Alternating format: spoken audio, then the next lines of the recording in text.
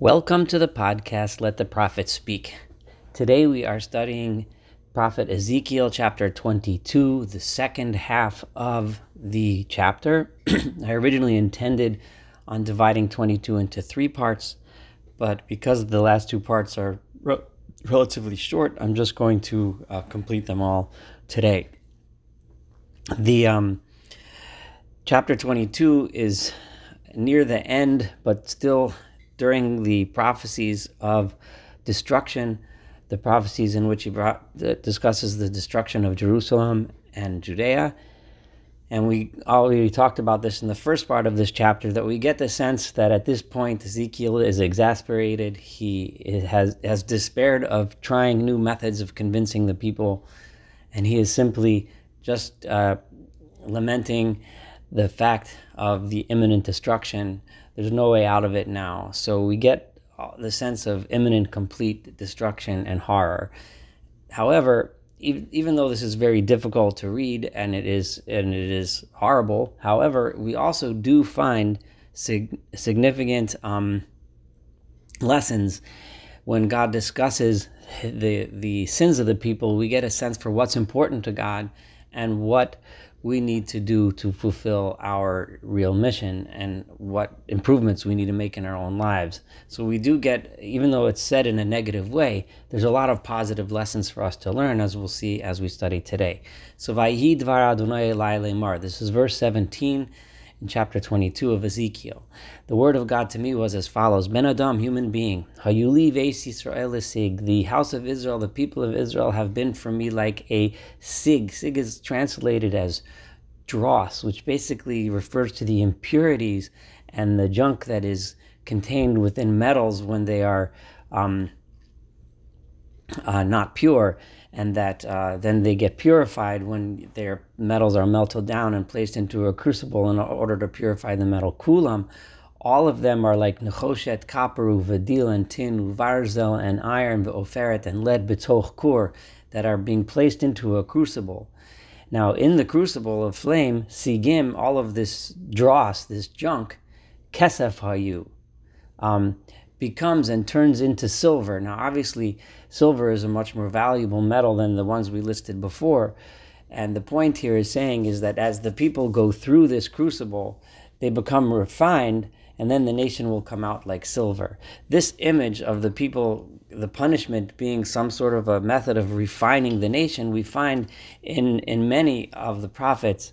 I'm going to list 4 other places in Malachi, chapter 3, verse 3. We found it in Zechariah in the prophet Zechariah, chapter 13, verse 9. We found it in Jeremiah, chapter 6, 29, in Isaiah 48:10. So in many places we find this same, and now here in Ezekiel, the same metaphor of the punishment that people go through being like God refining the nation,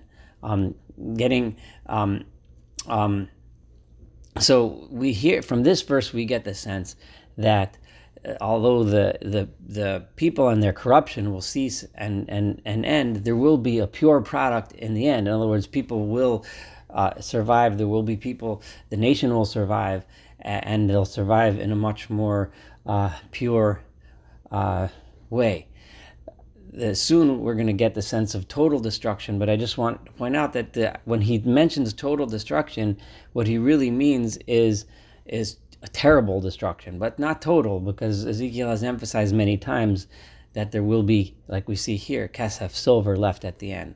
So let's see verse 19. Lachein, therefore, Ko Amar Adonai Elohim, so says the Lord God, Ya'an heyot kolchem lesigim, because all of you, and this is one of those places where it sounds like everyone, all of you are like the sigim, are like the dross. Lachein, therefore, hineni kovetz etchem, I'm gathering you al toch Yerushalayim, into the city of Jerusalem.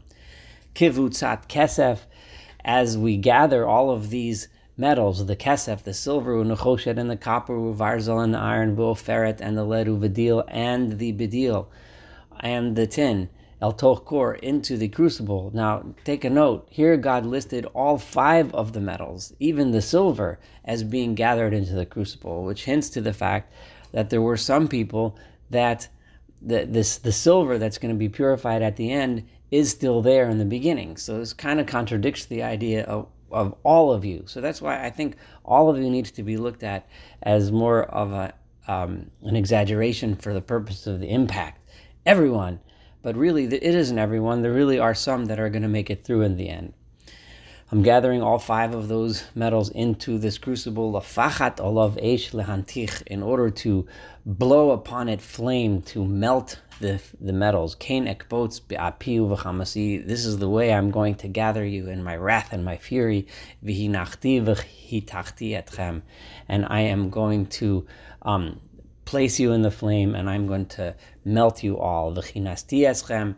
I'm going to gather you, v'nafachti alechem ba'esh evrasi, and I'm going to blow upon you with the flame of my fury, v'nitachtem betocha, and you will melt within it. Ki hituch kesef betoch kor, in the same way that silver melts in a crucible, kein tutchu betocha, the same way you will melt within Jerusalem. V'datem ki ani Adonai, and you will know that I am the Lord your God. Shafachti chamoti alechem, it is I that has poured my anger upon you. Now, verse 23, this begins the third and final segment of this chapter.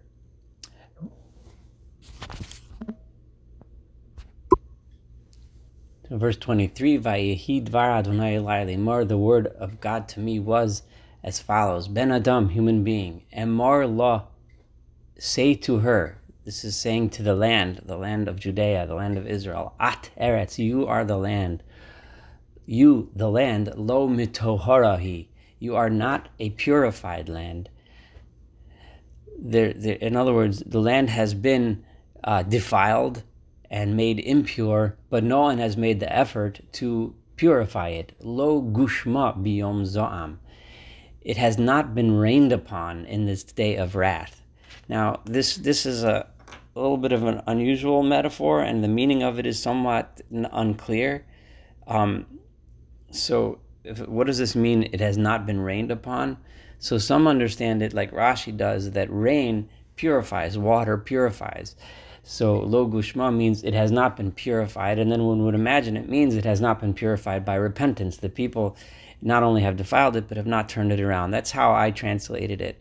Others understand that it has not been rained upon as a punishment, because as we know, God will hold back the rain when the people don't deserve it. So lo gushma, it has not been rained upon because I, God, punished you. Another understanding might mean that God could choose to punish in different ways, and rain and flooding, for example, could be a punishment. However, flooding, while it can cause terrible destruction, in its aftermath usually has something positive. There's more water, the land is fertilized, etc. So God is saying that I chose to punish through fire, as we've read and learned so much about the metaphor of fire and destruction, as opposed to water, because water, which can also bring about destruction, but water has a positive side to it, whereas fire is less so. So these are just different ways to understand this verse. So let's look at 25, and this is going to bring up a topic that we've seen many times. Kesher nevi'eh besocha. Kesher means I've seen it translated as a gang, but a group of people who get together for nefarious purposes. A gang of conspirators. Its prophets within the land of Jerusalem are like a group of conspirators, a group of troublemakers. As we've seen, these false prophets have been largely responsible for leading the people astray. They've neglected their duty to teach the people the proper path, and instead keep leading them in the wrong path. Ka'ari sho'eg toref toref. They are so bad, they cause so much evil and destruction. They are like a roaring lion that just tears up its prey. Nefesh achalo, they destroy souls. Their job is to restore souls, but instead they destroy them. Chosen vikar yukacho. Instead of helping the people, they use their position, their religious position, just to take wealth away from the people. Almenoseh hirbu betocha. They have widowed many women within the city. They destroy other men, they destroy other people, take advantage of them, take their belongings away, and pretend to be holy people, while all they're doing is taking their money. Kohaneha, the priests within Jerusalem, the priestly class, instead of being honest and instead of being religious leaders like they're supposed to be, this is verse 26, Chamsu Torasi, they grabbed my Torah. that my Torah, which is supposed to teach the people how to be proper and moral, instead the priests grab the Torah, vichalalu kadashai. They have profaned my holy places and my holy items. Ben kodesh l'chol lo hevdilu. They did not differentiate between what is holy and what is profane. In other words, they mixed it all up. The things that are supposed to be holy and the times that are supposed to be holy, they treated them as if they were profane. Ben hatamei l'tahar lo hodiu. They didn't notify people. They didn't help people differentiate between what is pure and what is impure. Umishab-totai ha'elimu einehem. The classic and most important example of the difference between holy and profane is the day of Sabbath, the day of Shabbat. The day, that day is supposed to be held aside as a day for holiness, but they ignored it. Helimu einayim. They ignored it with their eyes. They closed their eyes and ignored my Shabbat. Va'echal b'tocham. And therefore, in the midst of the people, I have become profaned. Verse 27, Soreha bikirba, her political leaders. So first he attacked the religious leaders, the prophets, then the priests, and now the political leaders. They have also been corrupt. Kizevim torfei teref, they're like wolves tearing their prey, lishpach dam, to spill blood without honest justice. What happens? The society descends into eventually people losing their lives and murder, la'abed nefashos, destroying souls, why liman bitzoa batza, in order to make a profit. Unuviyeha, again turning back to the false prophets, tachu lohem tafel, chozim shav, tachu lohem tafel literally means a smear plaster on the walls, chozim shav, because their visions are completely false. The plaster on the walls is a reference to the idea that it's just a weak wall, a weak building, as Rashi explains, the kind of wall that's just going to fall apart. That's how these prophets fall apart. It rains on it, the plaster will just fall apart. That is what these prophets are doing. Tahula and Tafel, they have, with their false visions, they made a wall around the people, telling them this will protect them, when really that wall is simply going to collapse at the first bit of rain. Omrim, Ko Amar Adonai Elohim, they speak and say, this is the word of God, V'Adonai Lo Diber, but the things that they're saying, God never said. And what happens to the people? First, when the leadership is corrupt, the people unfortunately descend into the worst levels of corruption. In the verse 29, Amoretz, the people of the land, Ashku Oshek, they take advantage of each other and are fraudulent towards each other, V'Gazlu Gazel, and they steal from each other, Aniva Evyon Honu, they do wrong to the poor and the impoverished, via Hager Ashku, and the foreigner and the converts, they also treat wrongly, because those are the people easiest to take advantage of, below mishpat, without any real justice.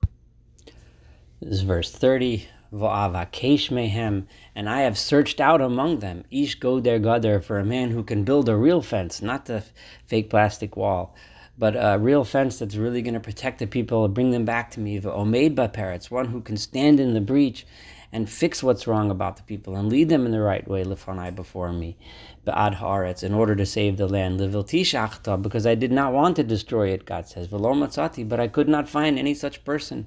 Therefore, verse 31, v'eshpoch aleim zami, I'm pouring out my anger against them, be'esh evrati kilitem, I'm going to destroy them with the fire of my anger. Remember, fire but not water. Darkom, as we mentioned a few verses ago, darkom b'rosham nasati, I have placed their ways upon their heads. It is their choice to act this way. It's not like I didn't warn them or tell them. Noam Adonai Elohim, so says the Lord God. Thus concludes chapter 22. Thank you for studying it together with me. Looking forward to studying chapter 23 together.